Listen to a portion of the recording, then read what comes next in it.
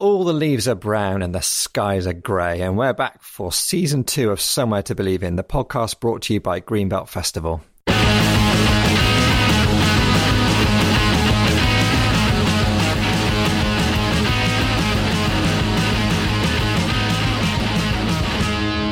So, hi Catherine. Hi Paul. And welcome to episode 3. Yeah, welcome. And just to clarify, that's episode 3, Total Landscaping. More of that later. Hey, so the big difference I'm noticing, Catherine, I'm seeing you on screen and there's none of the usual duvet action going on all hung up around you. What's with that? You just look as if you're in a normal room. Yeah, after 2 or 3 months of doing this podcast, we've realised that none of that was necessary at all. So I used to have a half an hour setup of strategically hanging duvets and mattresses and things all around my room, and none of that is necessary. You can just sit here and talk into this microphone. All those months of researching which tog duvet, which angle of hanging and all this sort of stuff. Yeah. All out the window. All out the window.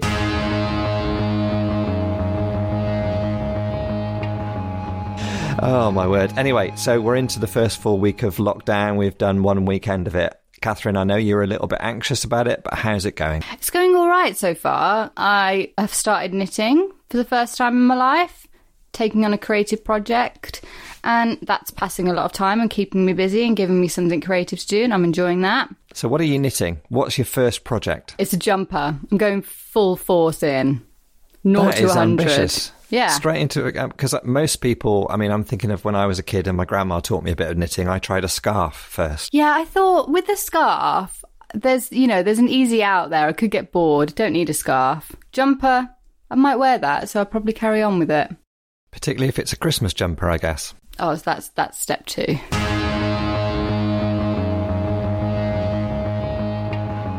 We're recording this about a week on from the US presidential elections, and it feels like it almost took that whole week to reach some form of resolution whereby we could all breathe a sigh of relief. How's it been for you, Catherine? What's it felt like? You know, I tried to stay up and watch the election as much as I could, and then the next day I was following it with the news playing in the background for the whole day.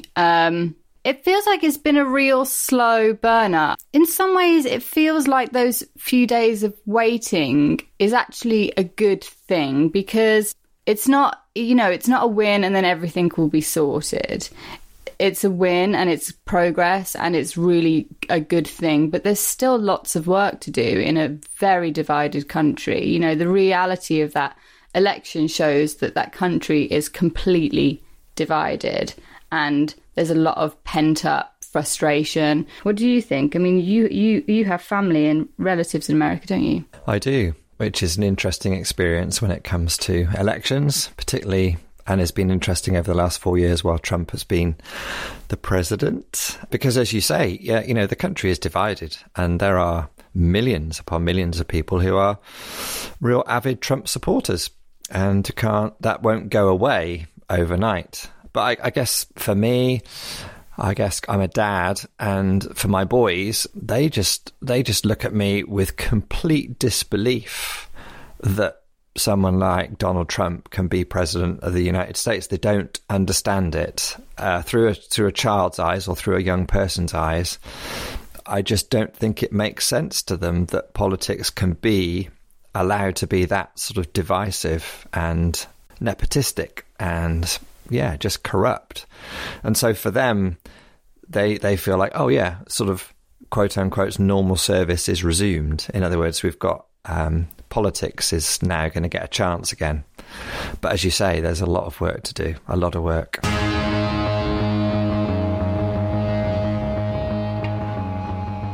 What is it about the way that we're so fascinated with the elections over there in the US? Have you been fascinated by it? I've been fascinated. I feel like it sets the tone, doesn't it, almost, for the rest of the world.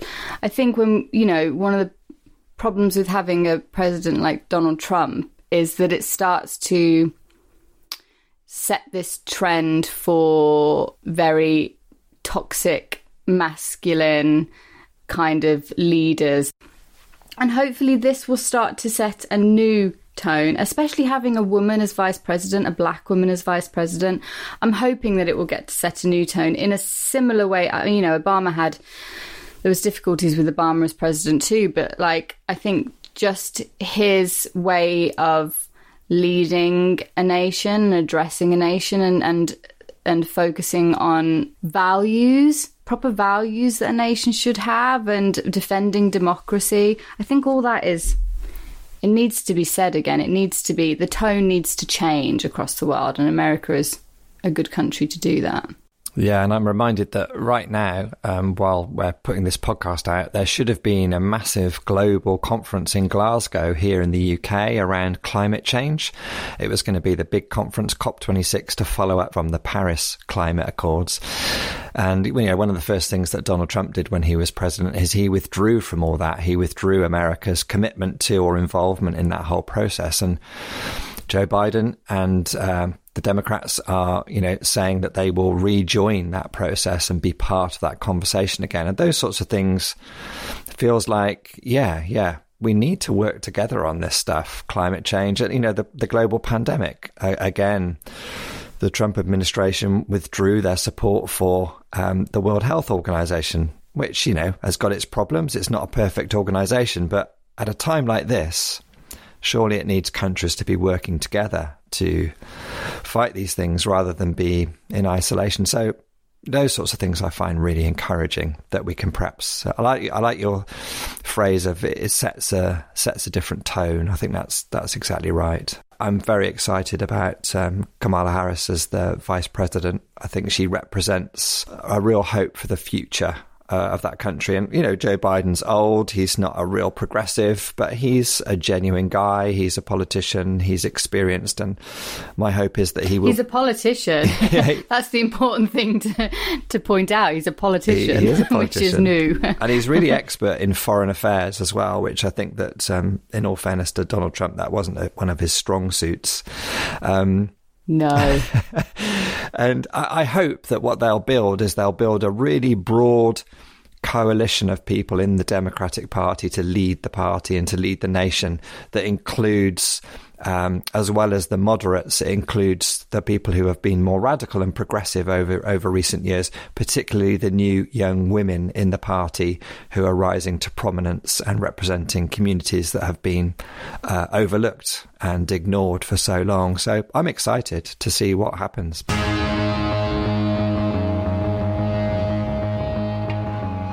Can we just talk about the total landscaping? What do you think happened there, Paul? Because I think it's one of the funniest things I've heard this week. Well, I think, like you were saying, you couldn't have written that in a more satirical way. The thick of it, Armando Iannucci couldn't have imagined something as bizarre bonkers as a press conference, which was largely led by real old has-been white men standing in a car park between an adult sex shop and what was on the other side? A crematorium. A crematorium in a car park in Philadelphia, staging this really big, this is going to be the start of our legal comeback. And it just looked like a bunch of really sad old blokes wearing ill-fitting suits. And then surprised by the media outlets calling the election for Biden while they're actually standing there in the car park. I know it's an image that's going to live long in your mind, isn't it, Catherine? It's just so perfect. It just seemed like such a perfect ending to that whole thing. Do you think that it was as soon as Trump lost, everybody that worked for him or in that kind of administration just backed away from their computers and just left? Yeah, I think probably a lot of people did, but just leaving the real diehard people, like Rudy Giuliani and his cronies, to go to a car park. Anyway, there's some priceless moments that we'll be left with from a visual point of view. But as you say, a lot of healing to be done beyond the car park. Perhaps laughter will be part of the healing. Yeah.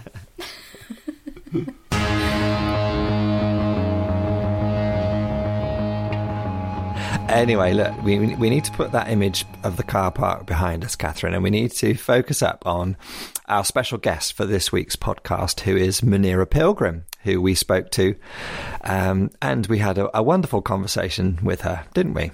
Yeah, she was great. I mean, she's been to the festival now twice before. She's a brilliant poet, activist, workshop leader. She was once in a band, like a hip hop band, and they performed at Greenbelt. Yeah, incredible woman. She was just so joyful and infectious and full of life when we spoke to her. And yeah, we hope that you really, really enjoy the conversation as much as we did.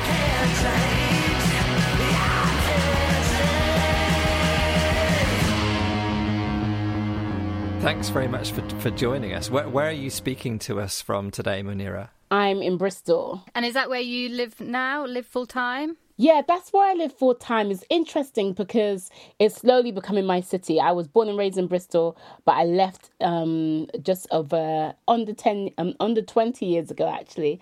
And then I moved to London, and then I went to York, lived in Sudan for a year. So coming back, Bristol, it's slowly starting to feel like home, and I'm sort of forging my way. So it's a good time to be in Bristol as well. It feels like there's a lot to challenge, a lot to stand up for and to articulate. So yeah, I'm a Bristolian. I never said that. I'm a Bristolian. Yeah, Bristol's been a bit crazy over the summer in a really, really good way, hasn't it? Yeah. Were you there for that? Yes, I was. Didn't expect it. I don't think anyone really expected it apart from the people who bought the ropes. But I was at the march, and I was actually there as it went down. It's so funny because I heard this cry and I didn't realize what it was initially.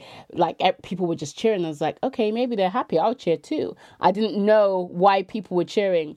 And then this man, like this Jamaican man who had this sort of like trolley with like a big speakers and reggae music pumping out of it, started walking through the crowd, and I was like, oh, let me follow him. I don't know why. Let me just follow him, because he sort of cleared the path. And as I got to where he was, I could see people just standing around and looking at something, and I didn't know what it was. People were taking pictures. So I asked the woman if she could take my camera and take a picture, and she did. And when she gave it back to me, and it was the image of the statue of Colston, I was like, what?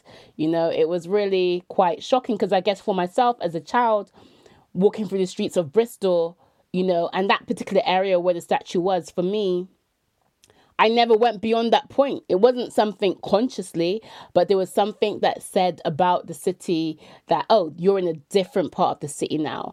And it didn't feel welcoming to me as a child. And then, so to actually see it that down on the ground and to be able to understand what it means, you know, not like when I was a child and I was like, what is this? Why do I feel uncomfortable about this? It was really emotional, and I can't deny it was cathartic, you know? Because in your TED poem, the Unicorns poem that did so well on the internet, which is fantastic, you talk about that sort of that growing up experience in Bristol and your identity there, and about the fact that beneath your feet are all the stories of this slaving past. And you recorded that way before Colston was toppled, right? Yeah, absolutely.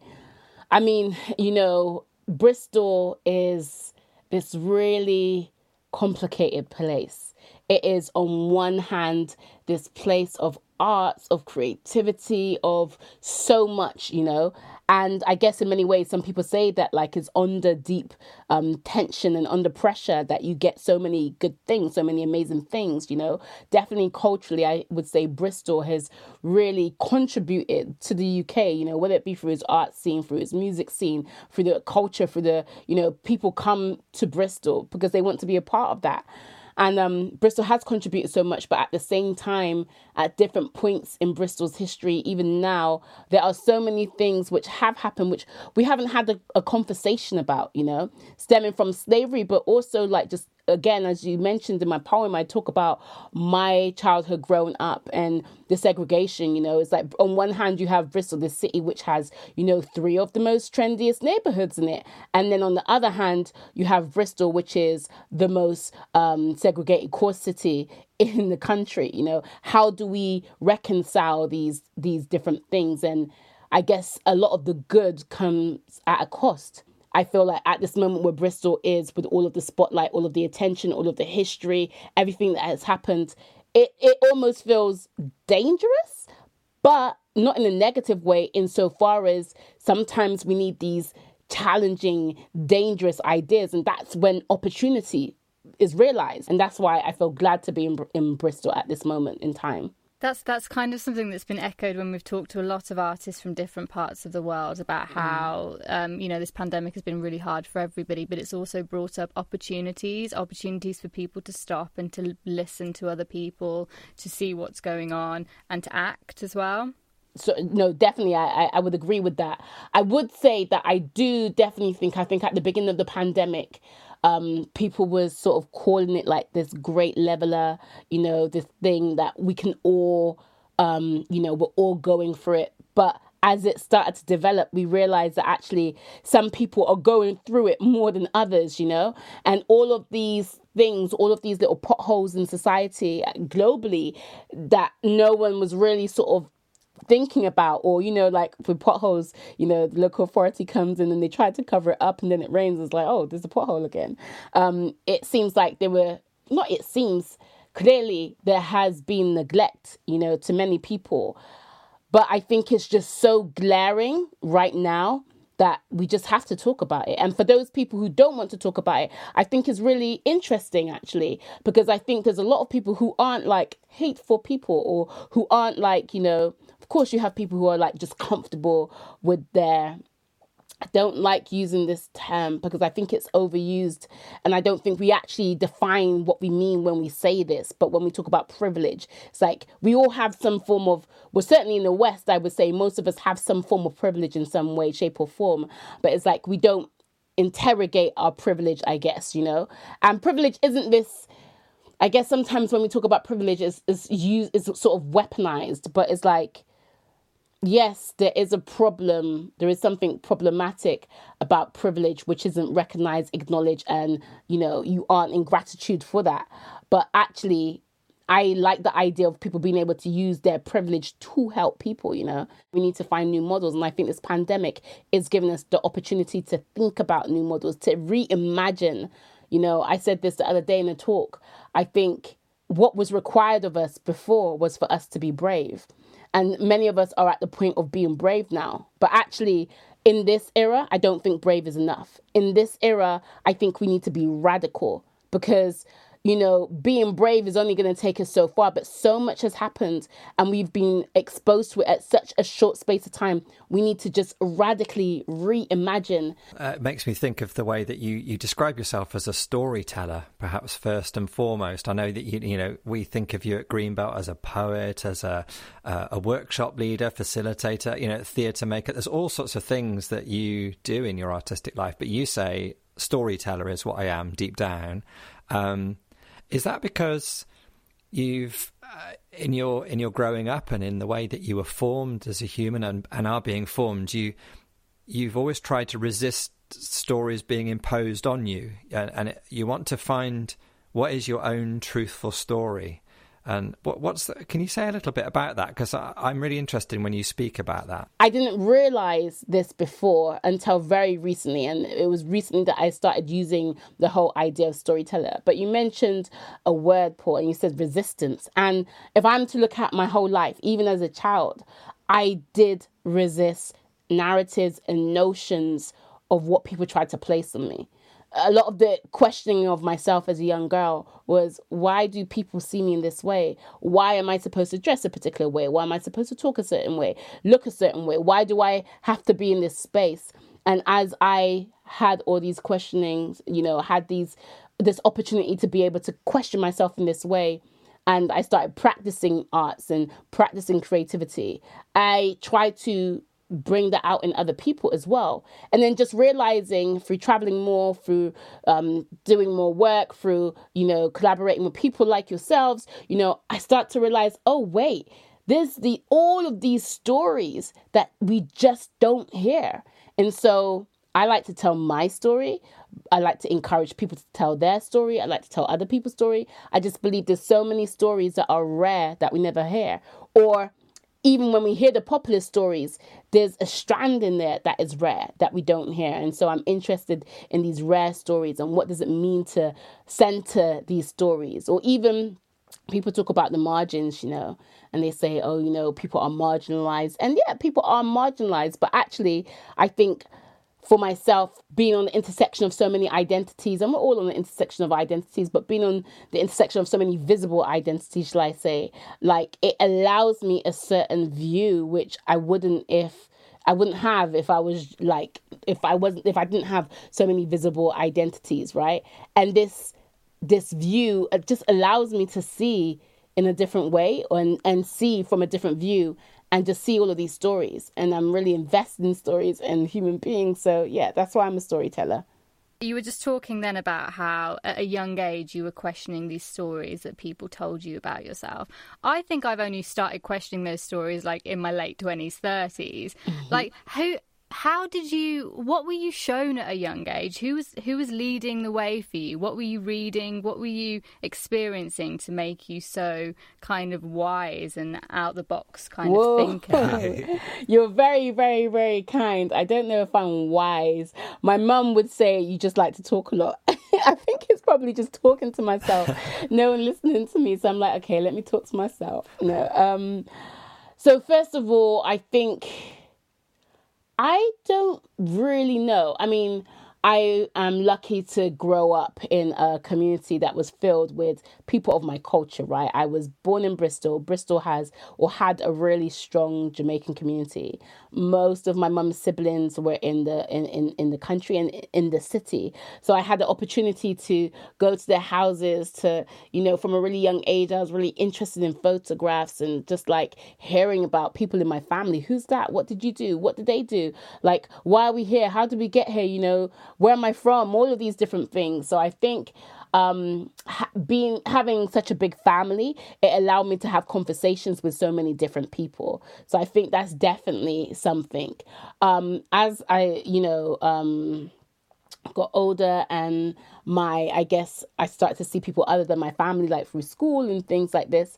I think really the thing that made me really interrogate and question is my difference. So in school, I was this girl who, I learned very differently. I didn't know until when I went to university that I was dyslexic, right? I've only found out now, do my second MA, that I'm dyspraxic. I got ADHD because, when trying to get some money, to get some help, to get some materials, you have to go to educational psychologists. And like, it really was an eye-opener for me. I mean, particularly with dyslexia, first of all, when I got that diagnosis, I was like, oh, wow. It felt like someone was reading my life, because it explained the reason why I understood differently, why it took me longer to get to particular conclusions, why I would get to conclusions, but not in the pathway that I was supposed to get there. So I was always having this sort of like roundabout thinking, whereas most people will be able to just go 1, 2, 3. I'll be like 110, 17, 18, 2, And I think having to take that time to go the long way around really helped me to think about things more. But also in school, I think every child to an extent was bullied in some way. I wouldn't say I was bullied, but I was definitely different. And that was pointed out at numerous times.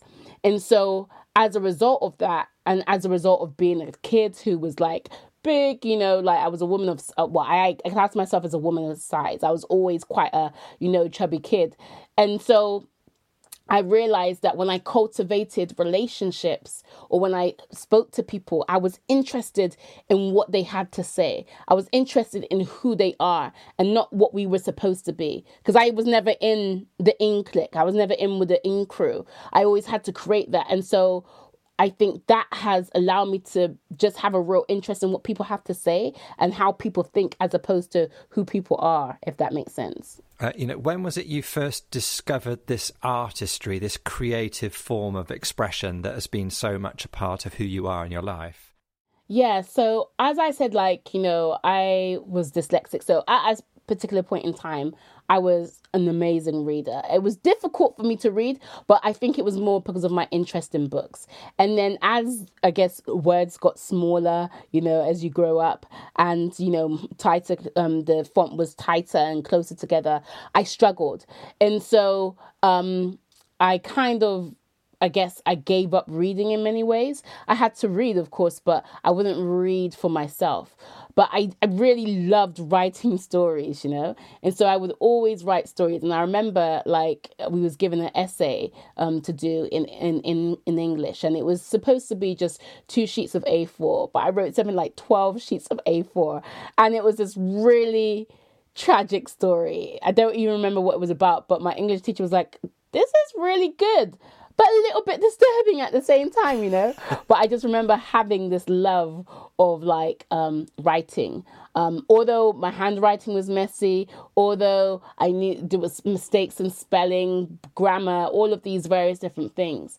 And then, so that happened, and I used to write poetry, but I didn't think of it of poetry. I didn't think of it as I'm writing a story. It was more like I'm fulfilling this criteria of my class. And then incident which happened in Bristol, a young man by the name of Marlon Thomas, he was at a fairground in Bristol, and he went there. He's a young black African Caribbean boy. He went there with his white girlfriend. And so there was a fair in town, and this fair didn't like the idea of someone black and someone white being together. And so, like, many young people were at this event, and then they started attacking the girl, calling her all sorts of names. And then so he started, you know, retorting or what have you, and then a fight broke out, essentially. The difference is that, you know, you had all of these fairground workers, and they had, like, They had been putting up the fair, of course, so they had metal bars, they had crowbars, they had all of these weapons. And Marlon, you know, was attacked severely, and his friends were attacked severely. And he almost lost his life. In fact, he died but was resuscitated. And his life has never been the same. He cannot look after himself, cannot feed himself. This is years and years ago. But that was our sort of like Stephen Lawrence. That was our Rodney King, you know. That really changed my perspective, because I remember thinking racism was just name calling, you know. Up until that point, racism was name calling. I was like, yeah, I don't mind racists. They can call me whatever they want. But this was really physical, and it was really difficult for me to be able to deal with.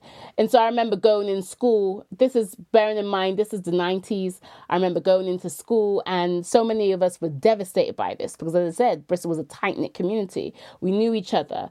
And so we were devastated by this. We were confused, trying to understand, why did this happen? And so for the first week, we were allowed, given the space to talk about it. But it was traumatic for many of us, right? And so we wanted to continue talking about it. We were doing little bits of activism in terms of raising money in school, you know? And then I think after the first week, the teachers, the school body, they just didn't have the cultural capacity, the therapeutic capacity to be able to hold us. And so instead of saying, okay, well, I guess no one in those days said, okay, we'll bring a well-being practitioner in.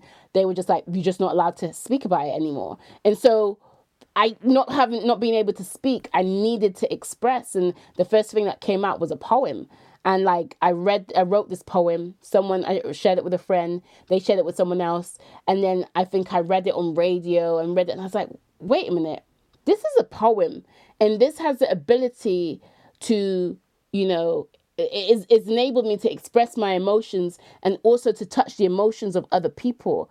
They feel it. They felt it. Not just like, you know, oh, this is really sad to hear, but they felt it. And I think that's when I was like, oh, this is something. I wouldn't call myself a poet, but I was like, this is an art form that I can cultivate. This is something to cultivate. I'm really interested in your journey from that early Jamaican heritage culture, where I'm assuming that Christianity was such an important part of that vibe and that upbringing, and then your journey towards discovering people who came in from the left field who you didn't know about, who suddenly made an impact philosophically on you, like Malcolm X and others. It's interesting that you mentioned Malcolm X, because being born in Bristol, and being part of the Black community in Bristol, particularly Black Caribbean community, we have a community centre called the Malcolm X Centre. So even before I knew about the life of Malcolm X was really prevalent. His face was in I remember his face from as far back as I can remember. Christenings, weddings, funerals, birthday parties, youth clubs, all sorts talent shows took place in this center. So like I always had this idea of this man who is a strong character who Black people should look up to. That's what I just knew about him. I love, first of all, Christianity, particularly through the expression of Jamaican people. I am in love with it. I've written about it extensively, and I think it's really beautiful. I think it's really beautiful to see how this form of Christianity has embodied so much of people, like through the song, through the stories, through whatever it is. I think is really beautiful, and I was raised in this. But a critique that I have, and maybe it existed in Islam, maybe it existed in Judaism, and all of these different philosophies, because I think things have changed now. But a critique that I have or had was that at that time they didn't have the capacity to be able to have conversations about race. So growing up in the face of realizing, oh, there's racism. What is this? And then going back and speaking to people, what is racism? Why does racism happen? Why do we have these images of God, or of Jesus, shall I say, sorry. Why do we have this image of Jesus and like he's blonde hair, blue eyed? Did he really look like this? Like trying to understand these concepts. But no one wanted to have conversations about it, and being shut down. I was like, well, this clearly isn't the space for me. And also just witnessing, and you have this in every religion, but I guess when you're younger, you're a bit more idealistic, right? Just witnessing hypocrisy or witnessing, people being very judgmental, like someone may come into the church and because they're not dressed a particular way or they don't sound a particular way, So I think at about the age of about 15, I was like, nah, I need to think about other forms of spirituality. Spent a long time asking myself, what is the meaning of life? Why am I here? What is the purpose? And I guess for a while I got faith confused with sort of like philosophy or ideology. So I it was very much not separated from my culture. And I think it's important to have cultural expressions of faith, but at the same time, I realized that they're different things. And so as I was looking for my Blackness, I was looking for something to reflect that. And Christianity wasn't doing that at that time. So I went through several different, sort of phases of spiritual expressions. And I even came back full circle after going through all of these different things. And I started looking at the Ethiopian Orthodox Church, and I attended the Ethiopian Orthodox Church, even though by this time I was now in London. And it was really, really beautiful. But I guess because of my experience, when people mentioned getting baptized, that really sort of like freaked me out a bit.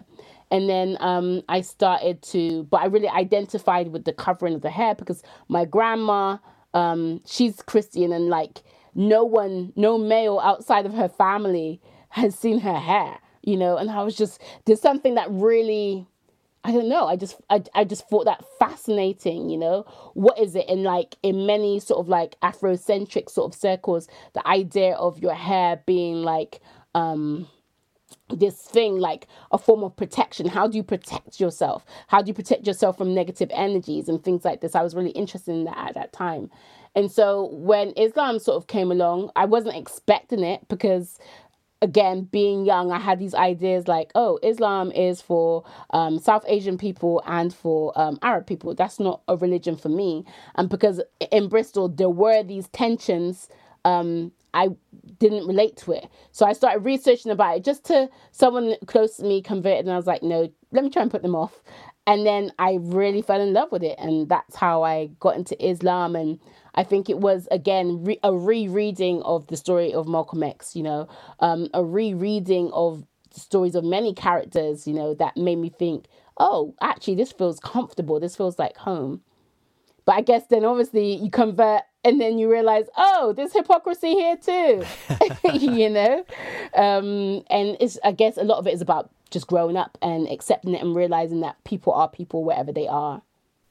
What was it that you found in Islam that you first fell in love with?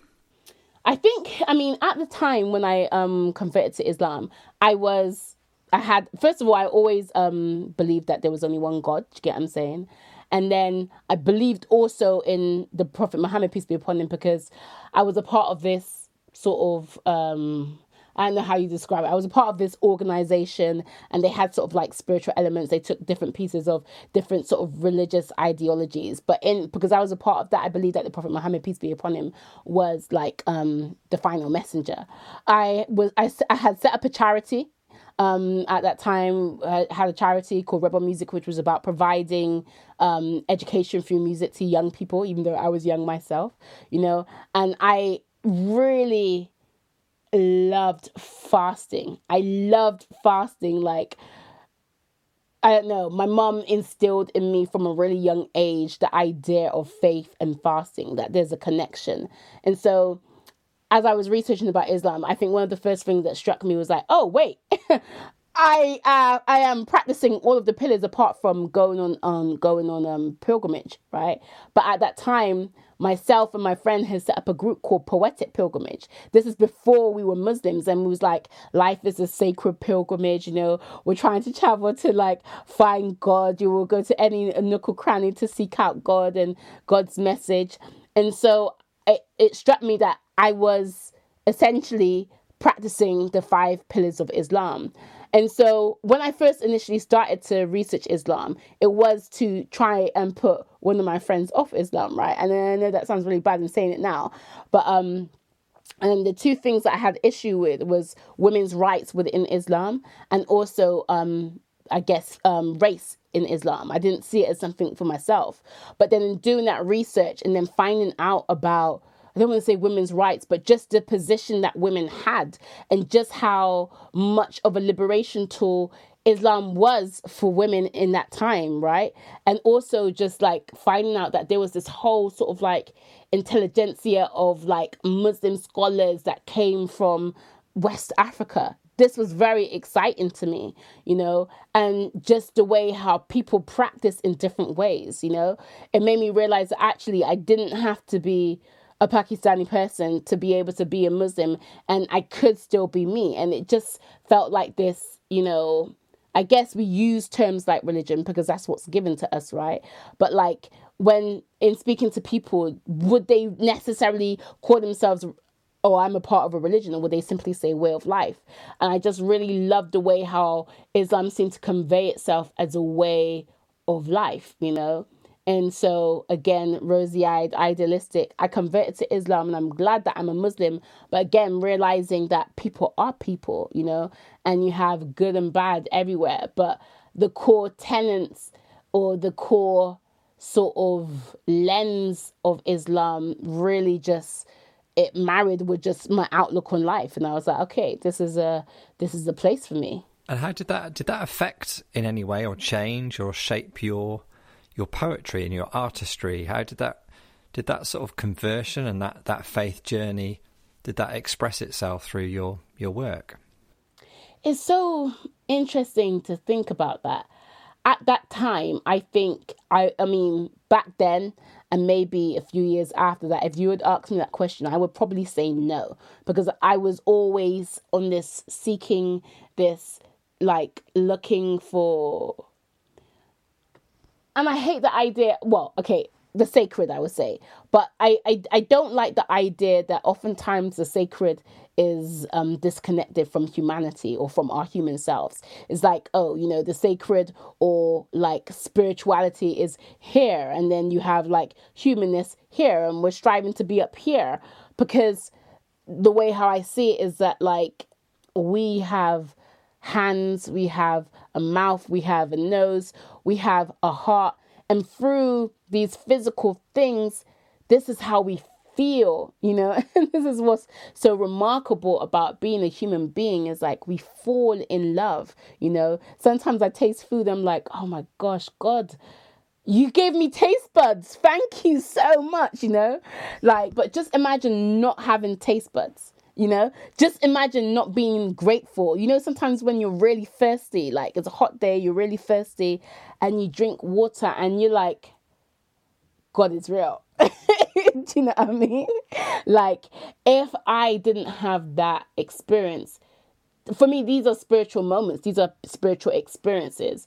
But like, I think, yeah. So my point is that I'm really interested in the humanness and the sacredness being one. But in terms of, did that change me? It's hard to know whether Islam has changed me or whether I've just grown up with Islam, because my ideas have changed, my thoughts have changed, you know. But I don't know if that is aging or if that is Islam. I'm definitely connected, and I'm definitely not saying that Islam is, I definitely had a more dogmatic perception of Islam when I was younger. And so now I think that whole, even though I had that humanist outlook, I think the practicalities and like the cultivating that is definitely prevalent in my art more today than it was before. So you've been to Greenbelt now a couple of times. What was it for you walking into a space like Greenbelt, which kind of marries this faith and activism and artistry? The first time I went to Greenbelt, it was just in and out. So it was like zoom in, zoom out. I was like, okay, gonna do this event, and then gonna go. And as I walked in, I knew that was the wrong decision. I knew I had set my day up wrong. I knew that I wanted to be in that space. And I thought to myself, this is such a shame. These people have invited me here and I'm going to go and I'm not going to experience all of this. But being there in that very short time, I was like, okay, I definitely feel this. More recently when I went, my friend Asia, she used to work for Christian Aid, and so I said to her, I'm going to be at Greenbelt. She said, you have to stay in a tent. I was like, they also have options for like hotels. She's like, no, you have to stay in a tent. I was like, okay. And then I realized how much, because she had been Greenbelt before, and so I was like, okay, you can come with me. And so we actually glamped in the end, and she was really disappointed. She was like, I want to put on my own tent, you know. But like, yeah, I was like, no, this is what we can do. We could glamp, but we're not going to put up our own tent. But just being there, and again, witnessing how people could be at ease there, you know, witnessing people, it almost felt like people were in this space where they were allowed to be themselves, where they were allowed to just relax. I feel like in society, sometimes we are faced with so many perceptions of us and perceptions of who we are, and, you know, but it felt like in that space, people were open and, you know, authentically themselves and authentically loving. And like, I know sometimes I have conversations with people and I don't think that there's a negative perception or intention on the part of the other person, but I am aware that I'm in this society. I know perceived in a particular way, I have to be a particular way, but it felt like there was a sense of freedom there, right? And again, all of these conversations, and it felt really lovely to just have this idea of activism being so centered in faith. Because again, sometimes activism, sometimes, you know, caring or connection with human beings, it seems like something that is outside of faith, you know? It's like faith is between you and your Lord, but to see it between a community, you know, and it be a tenet of what that community is about, it was really, really nice. And my friend was so disappointed because she was like, okay, because it's her birthday weekend as well. Greenbelt falls on her birthday weekend, and so she was so excited. She's like, have they invited you back to Greenbelt? I was like, yes. And then when lockdown happened, she was like, oh, no, it'll be okay. It'll be ready by then. It'll be all right. And I was like, no, I think it's not going to happen. Then I got the email, and obviously we're in the state that we are in this country at the moment. So there we go.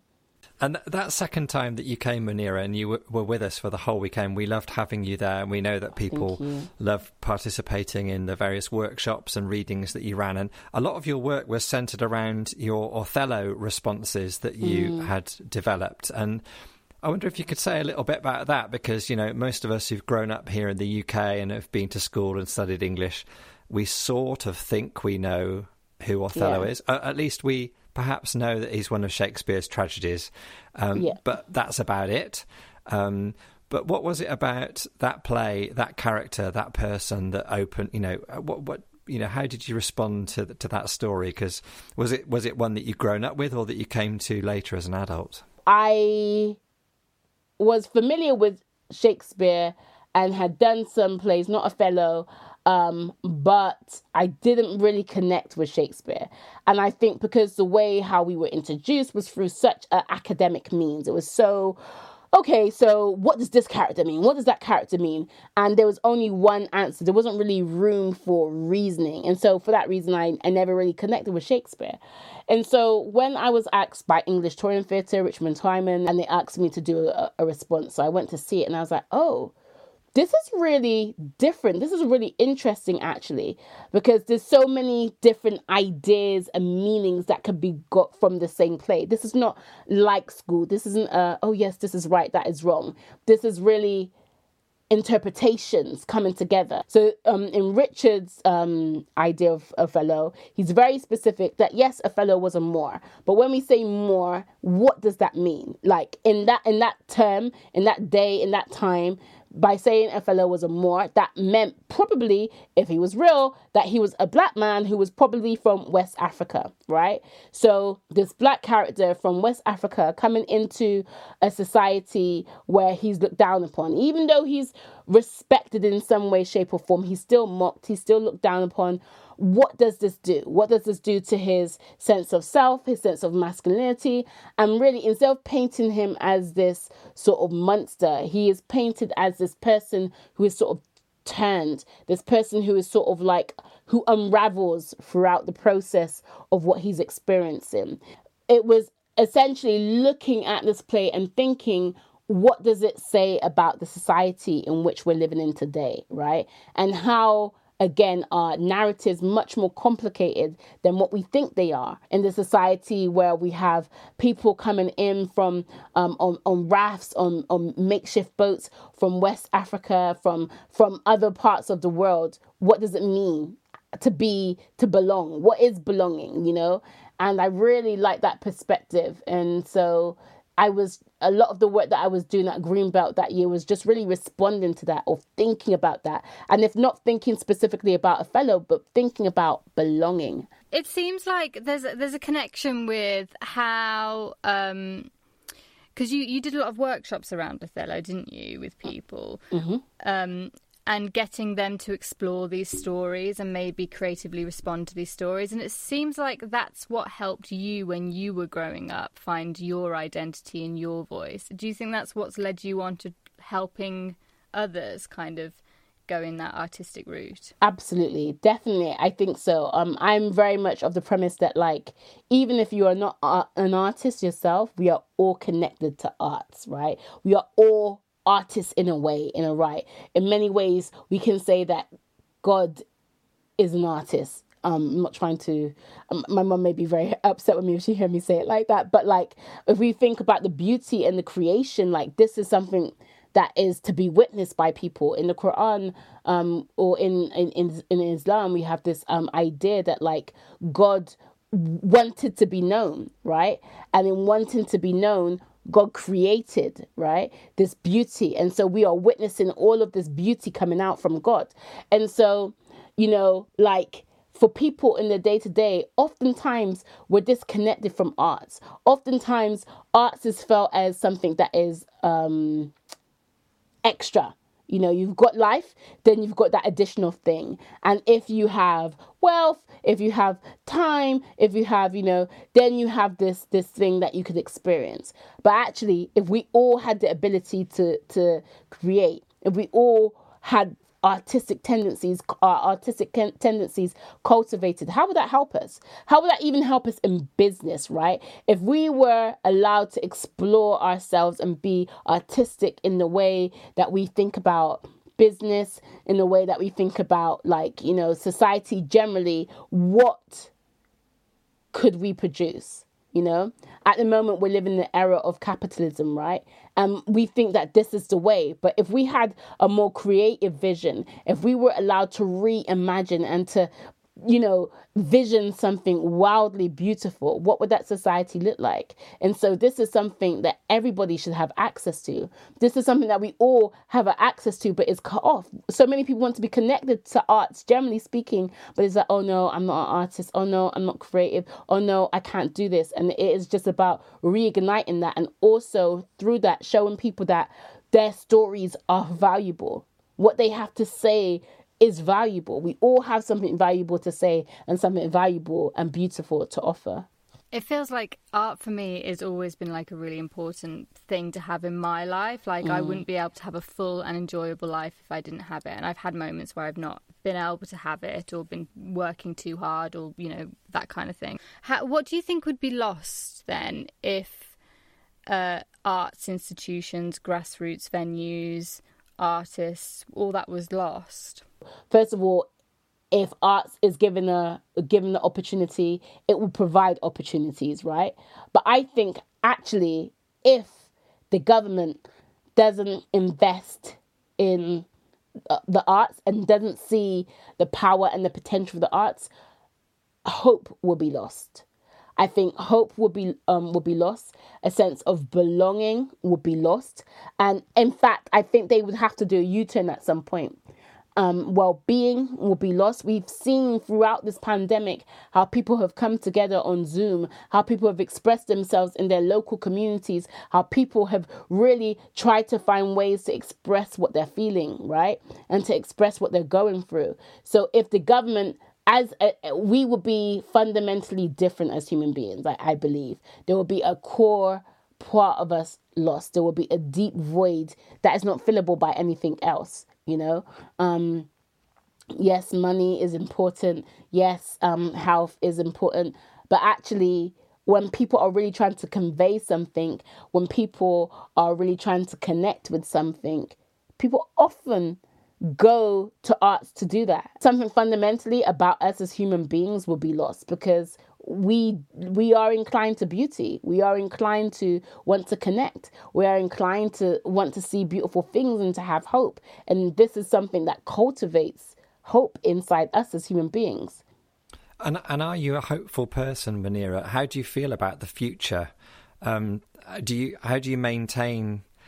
I'm assuming that you are hopeful, but how do you maintain hope in the face of everything that crowds in on you? And, particularly as an artist and as an activist, how do you keep going? How do you keep going burning bright without burning out?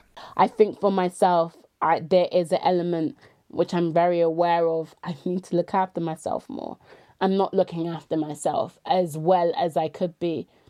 In fact, I don't have a healthy model, but I'm aware of this. And I think to have an awareness of that, first of all, is very important. So I go through phases of work. I don't mean work as in or being still. Being still. And that's not still because I'm like, okay, I'm going to have a break now. That's being still because something happens. Right? That's being still because, actually, I didn't look after myself and I just crashed out. And so this isn't a healthy model. And this is something that I'm thinking about a lot.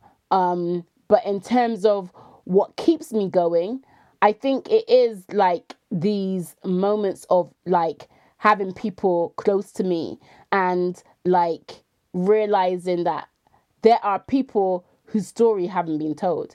There is still work to do. There is still beauty to be looked at. There is still stories to tell. And I think this keeps me going. I've struggled with my well-being, my mental health, and different aspects of that since I was a teen, right? And at different points, I've coped with it in different ways. I am getting better at coping with it. But I realize that there's a necessity to just be well. Being well is actually a job in itself. It is just realizing that there's work to be done, and actually I benefit, not in an arrogant way, but those around me benefit, and the young people particularly who are struggling, they benefit from me being well. So it makes sense for me to be well. Slightly joking apart, the government is encouraging artists to think about retraining and doing something else, What would you... Can you imagine that? I mean, what would you do, Manira? I would become an anarchist. Artist or anarchist, you choose, you know. They're very similar. Brilliant. Thank you so much for taking the time for coming and speaking to us. This has been amazing. I have no idea how we're going to edit that down. But we can't wait to see you next year at the festival if we manage to get you there and if everything's okay. Please have the mac and cheese man there again. I think he's there every year, isn't he, that mac and cheese man? I always hear people talking about that. Awesome. Okay, guys, thank you so much. It's been really enjoyable. Thank you for allowing me to think and allowing me to talk. And thank you so much. Thank you. Bye. Bye.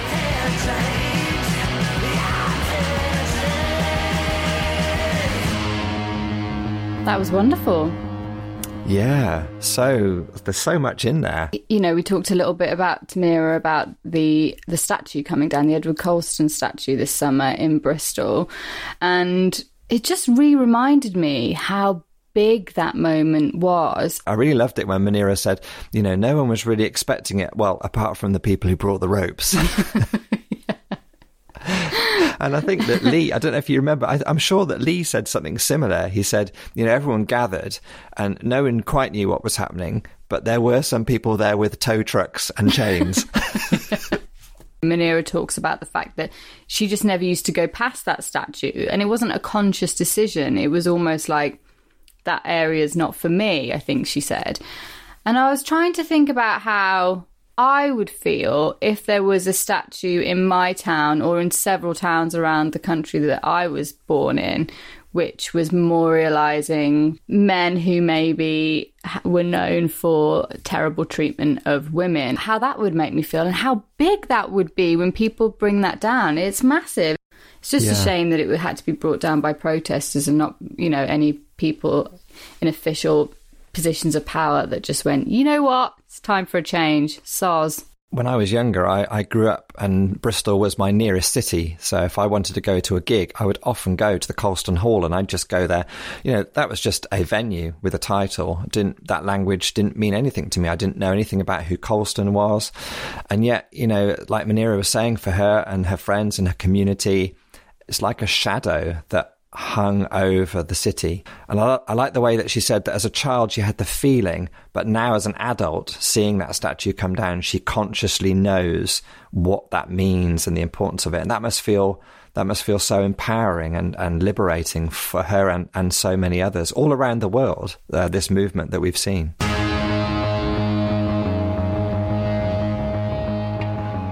I mean, it was pretty astonishing when she talked about the Marlon Thomas incident, an incident that I have never heard before. I don't know whether it's something you've ever heard before, Paul. No, it isn't. And I've got a family who live in Bristol and, you know, we visit them Christmas, Easter and all that sort of stuff. And I'd never heard that story. So the story in kind of a bit more detail is that there was this 18-year-old black kid that went to a fair that had come into town in Bristol, and I don't know what you would call them, people that work there, some of the young men that work there, about 20 of them apparently, picked up baseball bats, spanners, different tools, and went on the hunt really for black kids that were at the fair and ended up beating them. I think 5 were hospitalised, a lot more were injured, and this man, Marlon Thomas, he was killed for a moment. He was resuscitated on site, but he was beaten so badly that actually he stopped breathing. His life, pretty much, even though he's still alive, quote unquote, his life was ended in a sense 25 years ago from that act of brutality that night. Even after that terrible incident, what followed seems to also be really unfair. So out of the 20 people that committed these crimes, and they were racially motivated crimes, people know this because of what they were shouting, only 4 or 5 people were prosecuted, and their sentences ranged from 2 to 5 years.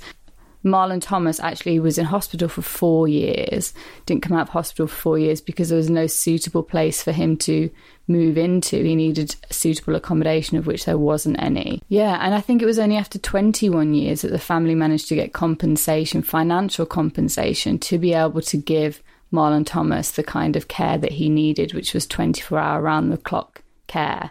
21 years it took for them to get that compensation. And Munira described it as Bristol's or her Stephen Lawrence. And in a way, it was happening not all that long after the Stephen Lawrence murder. And I was struck as well that it was one of the ways that she found her voice as a poet. She found a way to express the real sorrow and anxiety that she was feeling through poetry, and her friends found some comfort in reading those poems that Munira wrote.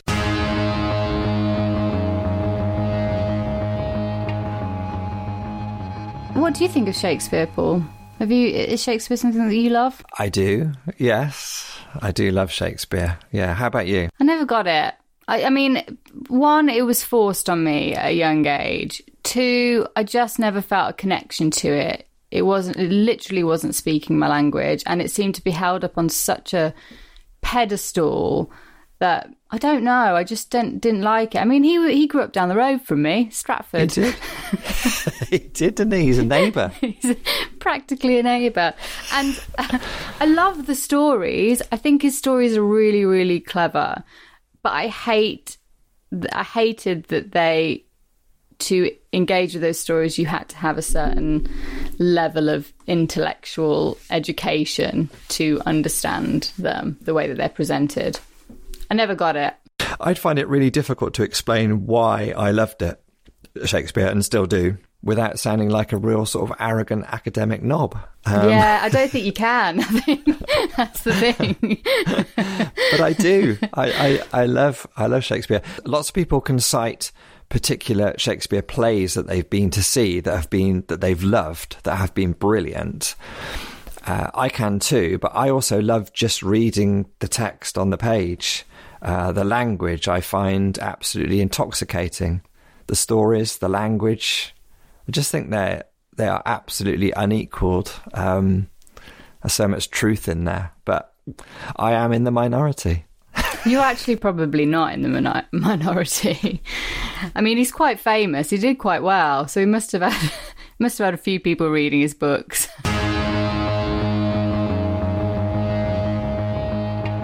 I feel like there's a lot of similarities in Shakespeare and church scripture, because it's how I feel the same about both of them, which in some ways I find...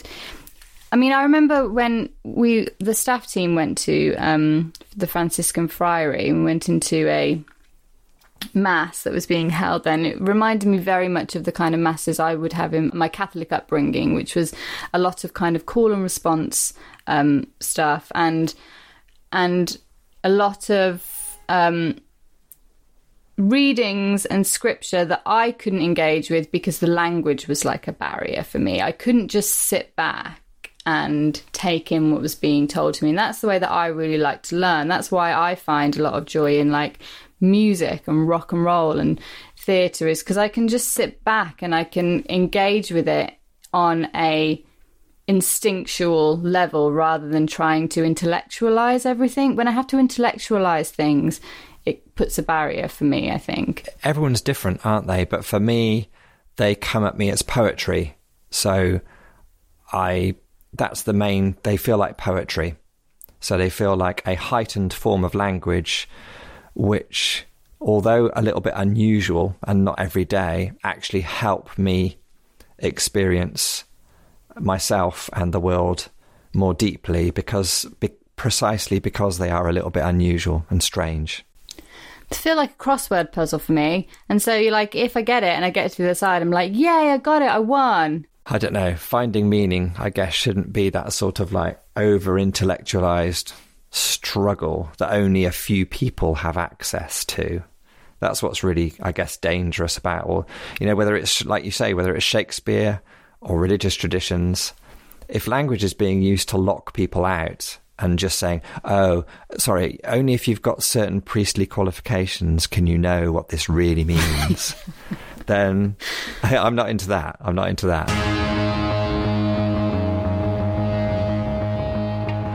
You know, Munira really talks about at the end there about how important the arts are for people. I think she words it really well. She talks about them bringing a sense of hope, a sense of well-being, giving people identity, allowing people to belong to things. And I think all of those are true. It kind of, you know, there's a quote going around this summer about how arts are what gives people reason to live. You know, we need money, we need that kind of stuff, but we also need a reason to keep on going. Yeah, I thought she was beautiful, what she was saying. I think all the artists that we've been talking to have really helped me fall in love with the arts again and realise quite how important they are. I thought Munira was really fantastic. She said, what you have to say is valuable. And the arts teach you that. They teach you that, you know, your story matters, that it's of value. And I love the fact that so much of her artistry is about helping people find those stories and tell them. And giving all of those people, everyone, access to the arts as well. Like, it's not just for people that have the money and the time and the, you know, geographical access to good art. It's for everybody.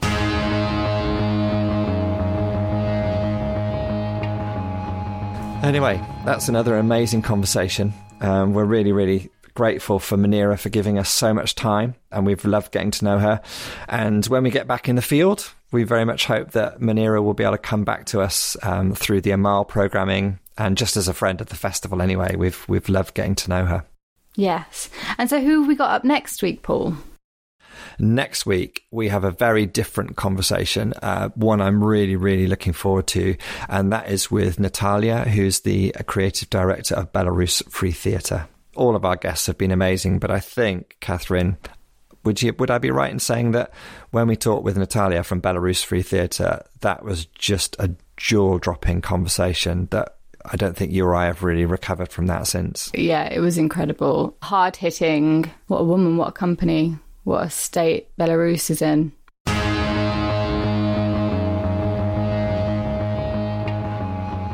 So if you want to keep in touch with us, please write in and tell us your thoughts on this episode. And you can do that using our email address, which is stbi@greenbelt.org.uk. And if you want to sign up to any general festival news about Greenbelt Festival so we can let you know about how things are going, you can sign up to our weekly Dispatches email newsletter on our website. Out and about on socials, we are at Greenbelt on Twitter and at Greenbelt Festival on Instagram and Facebook. So please let us know what you're thinking on your platform of choice. Thank you to Daisy Ware Jarrett in the office for producing us, and Paul Truman for helping us frame the episode.